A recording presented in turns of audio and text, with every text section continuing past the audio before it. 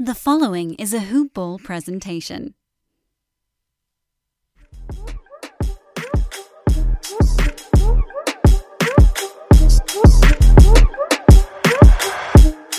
Yo. Welcome to day 2, well, really day 1, whatever. NBA Finals Edition. Second day that I've been able to say that of Round Ball Ramble. I'm your host, Corbin Ford. You can follow me on Twitter at CorbinNBA, CORBAN, NBA, part of a Hoop Ball presentation, Hoop Ball Podcast Network. Hoop Ball does what it does. The man can do what it do. You can follow them on Twitter at Hoop Ball Tweets, online, hoop-ball.com. Today is Wednesday, payday for some, including yours truly, July 7th.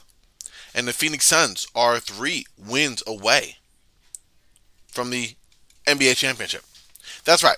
Phoenix Suns did prevail over the Milwaukee Bucks 118-105 in last night's Game 1 victory. And I actually did this a little bit differently. I did a quarter-by-quarter note breakdown.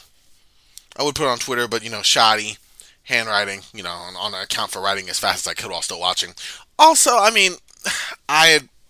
think I'm a decent basketball analyzer, but I am nowhere near some of the many great ones who have done this work already on Twitter. Most of it in real time that you go back and follow, so I'm not going to share those. But I'm going to share them on this podcast because I think this running game diary really helped me to understand how the Suns kind of pulled away from it. So we started in the first quarter, right? I was really looking at the lineups. We had the news a little bit before. Remember, he was doubtful a day before, then questionable the morning of, and then he started. And that one guy was, Giannis Antetokounmpo. I talked about this on yesterday's finals preview. I said, health was a big one, especially him being day-to-day. I thought that he would loom, as I wrote, in this series and would more than likely return in Game 2 or Game 3. No, he returned in Game 1. So my projected starting lineups from yesterday basically went out the window. I had Jrue Holiday, Pat Connaughton, Chris Middleton, PJ Tucker, and Brook Lopez. And Milwaukee said, screw you, Corbin. You don't know anything about basketball, especially when Giannis is in. And they have Jrue Holiday, Chris Middleton, Giannis, PJ Tucker, and Brook Lopez. For the Suns, at least I got that right. Same starting 5 they've had all postseason. Chris Paul, Devin Booker, Mikal Bridges, Jay Crowder, DeAndre Ayton. And so I was really focused on the defensive matchups in this first quarter because I thought that you were going to have, as I wrote, or as I said in yesterday's show, you were going to have Holiday on Paul, and you were going to have Chris on CP3, with PJ Tucker getting his moments on, or Holiday on Chris Paul, and then Chris Middleton on Devin Booker, with PJ Tucker getting his time there as well. Well, that's not how it turned out. So on the Bucks side, you had Holiday on Booker, PJ Tucker on Chris Paul. You had Chris Middleton on Jay Crowder, Giannis on Mikal Bridges, and Brook Lopez on Jay Crowder. And then on the Sun side, they literally just kind of mirrored that. Paul on Tucker, Booker on Holiday, but then they made one little subtle shift there. They had Ayton on Giannis, Crowder on Lopez, and Bridges on Middleton. So that was the difference there. The Suns crowd first quarter, all game, but my first note was literally Suns crowd is loud. They were just pounding away. The noise was insane. Several times the broadcast team of Mike Breen, Jeff Van Gundy, and Mark Jackson talked about how they couldn't hear a call or anything over the sound of the crowd. I think sometimes Phoenix Suns fans can be obnoxious, but I also think they've earned that right. 11 years without postseason appearance, and now they're in the finals for the first time since 1993. Yeah, they get that. Giannis looked surprisingly spry considering the hyperextension that he already suffered. He was active early. He finished with 8 points, 5 boards, and 2 assists in that first quarter. The Suns were aggressive, though, in early offense and transition. And my thought was that rest had seemed to do them well because they came in primed and ready to go. Not that Milwaukee didn't. They sort of matched the energy, but they just didn't seem to have the same zip that Phoenix did, especially with their backcourt, Devin Booker and Chris Paul leading the way. There was an injury, unfortunately, to Phoenix. Dario Saric went down late in the first quarter. Did not return with the right knee injury. He went to plant to go for a shot, and it seemed like what he planted was awkwardly, and he kind of buckled. He didn't fall, but you could tell that right knee was causing him some discomfort. He did leave, like I said, midway through the game and didn't return. That did bring Frank the Tank. We'll talk about him in a second. Didn't really do too much, but again, we'll talk about him in a second. But that was the most notable injury or piece of news in the first quarter for the Suns, who, even though They shot 0 for 4 from 3 and didn't make their first 3-pointer until midway through the third. Thank you, campaign. They did end up taking the lead 30-26 at the end of the first quarter. Suns shot 47% from the field, even with that 25% from 3, which was better than the Bucks' 42% from the field, even though the Bucks shot a little better from 3, shooting 33%. They were both nearly even in rebounds and assists in that first quarter. Booker keyed the Suns. He had 12 points, 2 rebounds, and 3 assists. And at the time, Chris Paul hadn't scored at all. 0 points in the first quarter for Chris Paul. He did have 3 assists, but that was interesting to me. Second quarter, Middleton, he had a slow start. He was 2 of 7 up to a certain point. And then Jeff Green came in. And not Jeff Green. Jeff Teague came in. Jeff Teague, I feel like the dude, yes, he's not played well, but the dude gets a lot of slander for a guy who, he's bad, but he's not as bad as people like to jump on him. I think he's more like the whipping boy. And I'm glad I made that case because he came out and helped me. He made me look a little bit better. He came and hit a 3. And I said, okay, this could be in my head the Jeff Teague game where he hits a couple threes. He did that in the Eastern Conference Finals. He can maybe make a little bit of an impact. Kind of help Milwaukee. He kind of just finished with that. 9 minutes. He finished with 3 points, 1 rebound, 1 assist. So much for my prediction there. Frank Kaminsky, like I said, did come in. He did not play much, only 3 minutes in that second quarter stint that he came in where Dario Saric would normally play, but it didn't work out too well. The Suns just were so small. I mean, they just are in general when Ayton's out, but with Saric out as well and having the disadvantages that Kaminsky does bring on defense to a greater extent than Saric really does showcase those weaknesses a little bit more. So he was in for a little bit and then he was out. But Frank Kaminsky, final minutes. The thing happened. Paul and Booker really started going after Brook Lopez. He was able to hold his own in the first quarter, but that drop defense or that switching defense that they were going with, they just demanded ISOs. They got on Book and they started cooking. Paul had a jumper, Booker had a jumper, they both got fouls drawn on Lopez. It just wasn't pretty for Book. About the middle of the second quarter, though, Chris Middleton really started cooking a little bit better. Like I said, he had started 2 for 7. He would heat up just a little bit there and kind of help the Bucks longer, like down the stretch. But honestly, the Suns' defense, it was a lot. It was frenetic. It was intense. It was all over the place. It helped them pull away. Also, CP3 waking up did a little bit of that as well. Remember, Chris Paul had 0 points in the first quarter. He heated up slightly, had 11 in the second. We'll talk about that more a little later. At halftime, Suns were up 57-49. Devin Booker led the way. He had 16 points and 4 assists on 4 of 11 shooting. DeAndre Ayton was playing tough. 10 points, 8 rebounds, 5 assists, continuing yet another, series of postseason action for him. Paul had his 11 points to go along with 4 assists, while for Milwaukee, Antetokounmpo had a near double-double at the time with 10 points and 9 rebounds on 4 of 7 shooting along with 3 assists, where Chris Middleton woke up a little bit more. He had 12 points and 3 rebounds. Brook Lopez gave Milwaukee 11 points and 4 boards. Jrue Holiday was only 2 of 8 from the field, continuing just an ugly stretch of playoff shooting. And I'm going to talk about Jrue Holiday in a little bit after this, but at this point in halftime, he had 6 assists, 3 rebounds to go along with his 6 points. Phoenix had scored 27 in that second quarter to Milwaukee's 23. They shot 46% to Milwaukee's 42. Milwaukee shot slightly better from 3, so they picked it up again, just continuing a trend they've already had from the first quarter, 35-33%, and they had more rebounds and assists, but Phoenix, in all the hustle stats, all the ones that count, had more steals, had more points off turnovers, and they had less turnovers of their own, and that's what made it that 8-point halftime lead for Phoenix. Third quarter, the Bucks were still switching, which was stupid. Paul ISO'd on Lopez, about 10 minutes in the third, 10 minutes left in the third. He ISO'd on Lopez with the shot clock running down. He hit a 3-pointer over him, but he twisted his left ankle. That was ruled a flagrant foul on Brook. And, by the letter of the law it was. I don't think it was intentional at all, but we saw what Zaza Pachulia did a couple of years ago. He did not give Chris Paul a place to land. Chris Paul clearly tweaked it. It was odd because it looked a lot worse than I guess it was. For the remainder of the game, Chris Paul looked okay. I'm sure, he'd get treatment on it. Sure, do the old schoolboy trick, school person trick of tying up your shoe a little tighter. Schoolyard is what I meant to say. But anyways, he played well. Like, that ankle clearly didn't seem to be bothering. We'll talk about that in a little bit here. The Suns ended up just outrunning Milwaukee. They blew the lead to 13. They were winning the transition game. Mikal Bridges came alive. He'd been solid pretty much all game, but he had 16 points on 5 of 10 shooting, 2 of 3 from 3 through the third quarter. Ayton was getting just all over the glass. He tried to end Giannis at one point on the lob from Booker. Just missed it. Got a foul on Giannis. Lopez did help for Milwaukee at 17 points and 2 threes. made 17 points up to that point in 2 3-pointers, where, that was helping them, as well as Chris Middleton knocking down some shots, and really the Bucks playing through him down to the third quarter, because you could tell this is where Giannis' injury really came to bear. He was active around the boards. He had some really good plays, especially early in the game. Overpowering, 8 and a 1.4 dunk, getting around the rim, getting himself to the foul line. That was a constant trend throughout all of the game, but he didn't have the explosiveness that he does. He can kind of go off in the half court and just take these galloping strides to the basket, and really wreak havoc down there. It wasn't the same type of Giannis game. It was surprisingly healthy considering the injury that he had. It just wasn't that same type of force that you normally see him play with. So they went to Chris Middleton, whose game really works in situations like this. He's able to cook on ISO. He's able to rise up for the three. He's able to get stuff going. He can, make some things happen for a Bucks team. Even if he's not like the greatest initiator outside of himself, the fact he can go put his head down and say, okay, let's get these buckets, was really big for Milwaukee. But Phoenix, man, they end up starting to blow it over.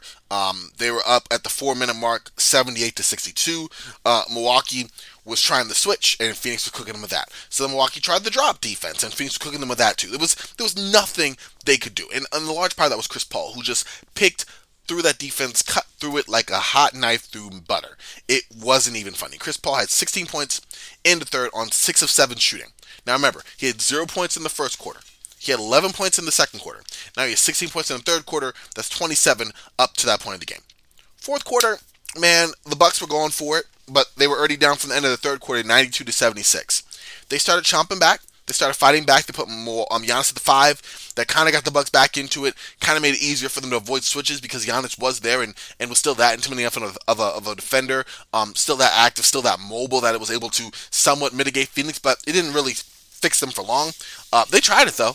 They definitely tried to have that defense working. Chris Middleton was cooking.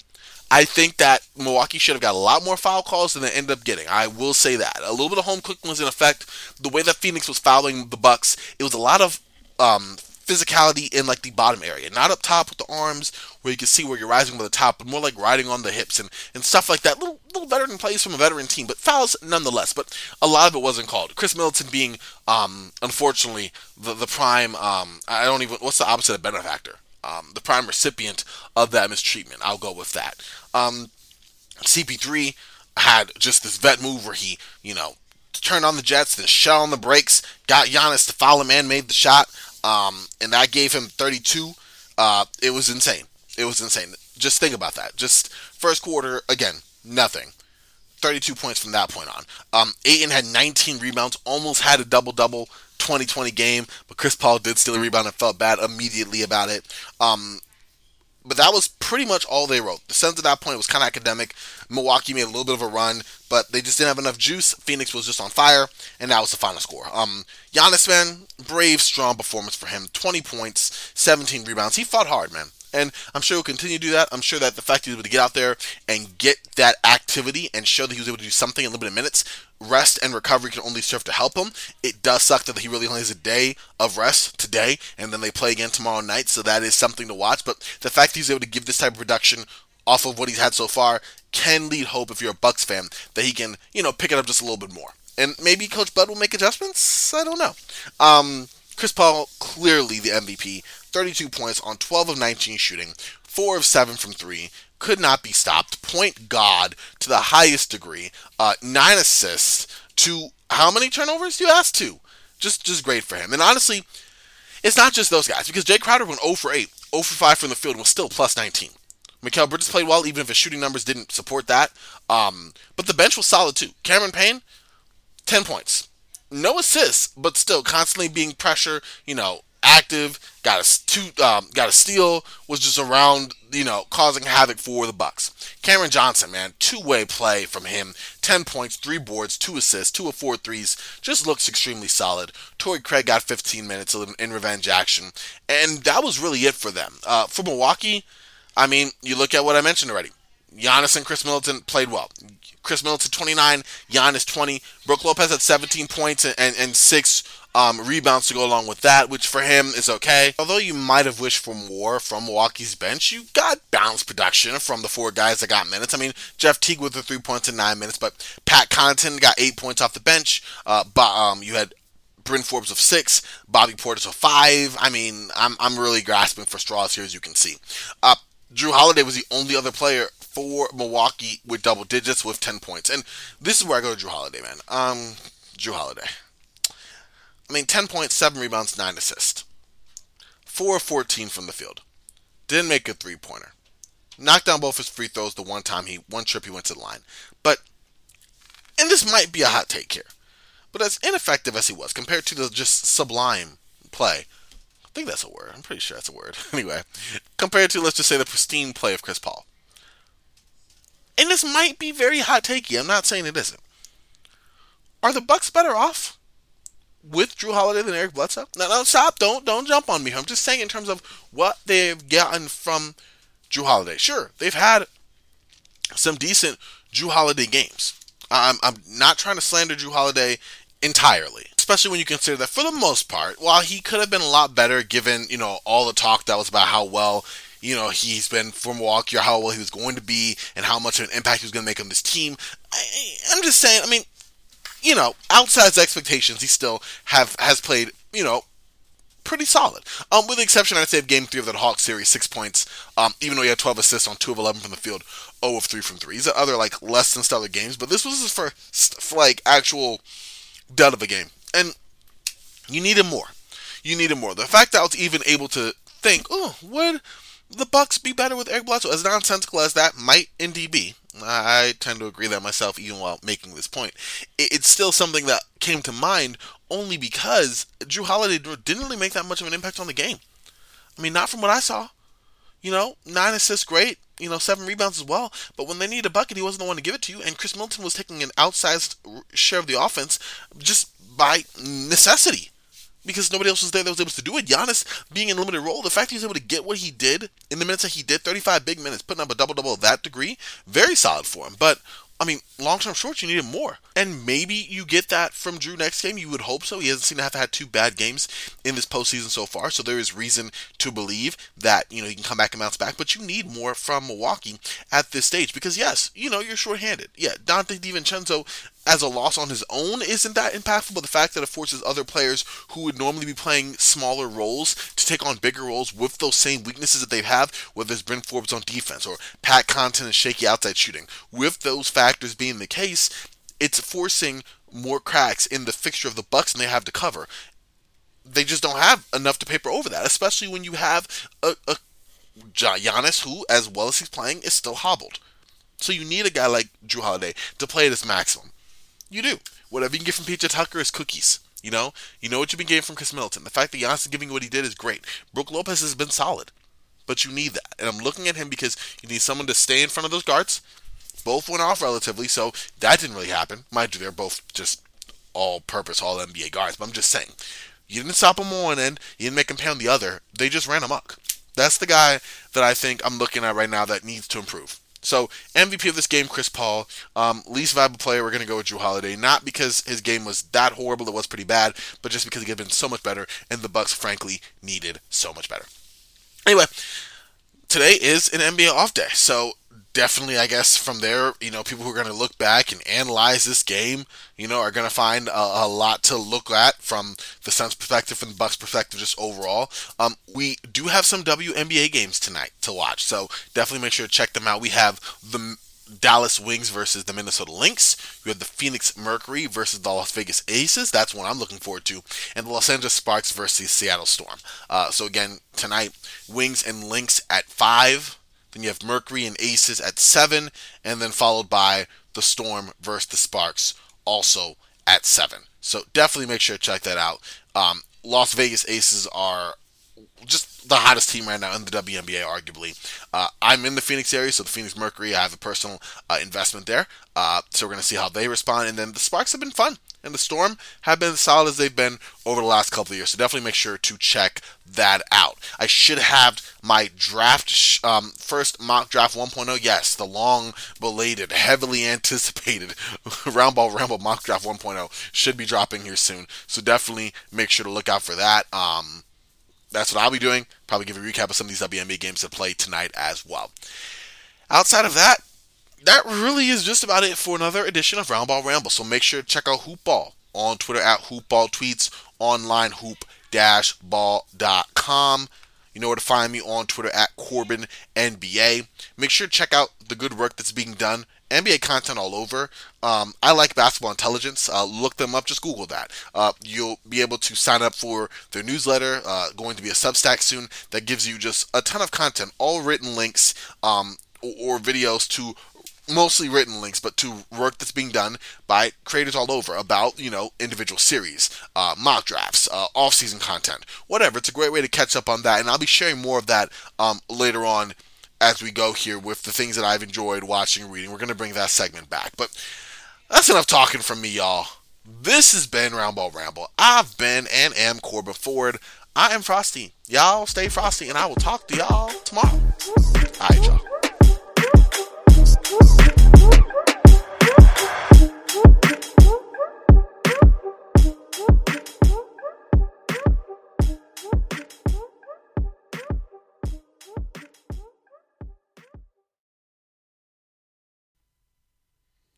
This has been a Hoop Ball presentation.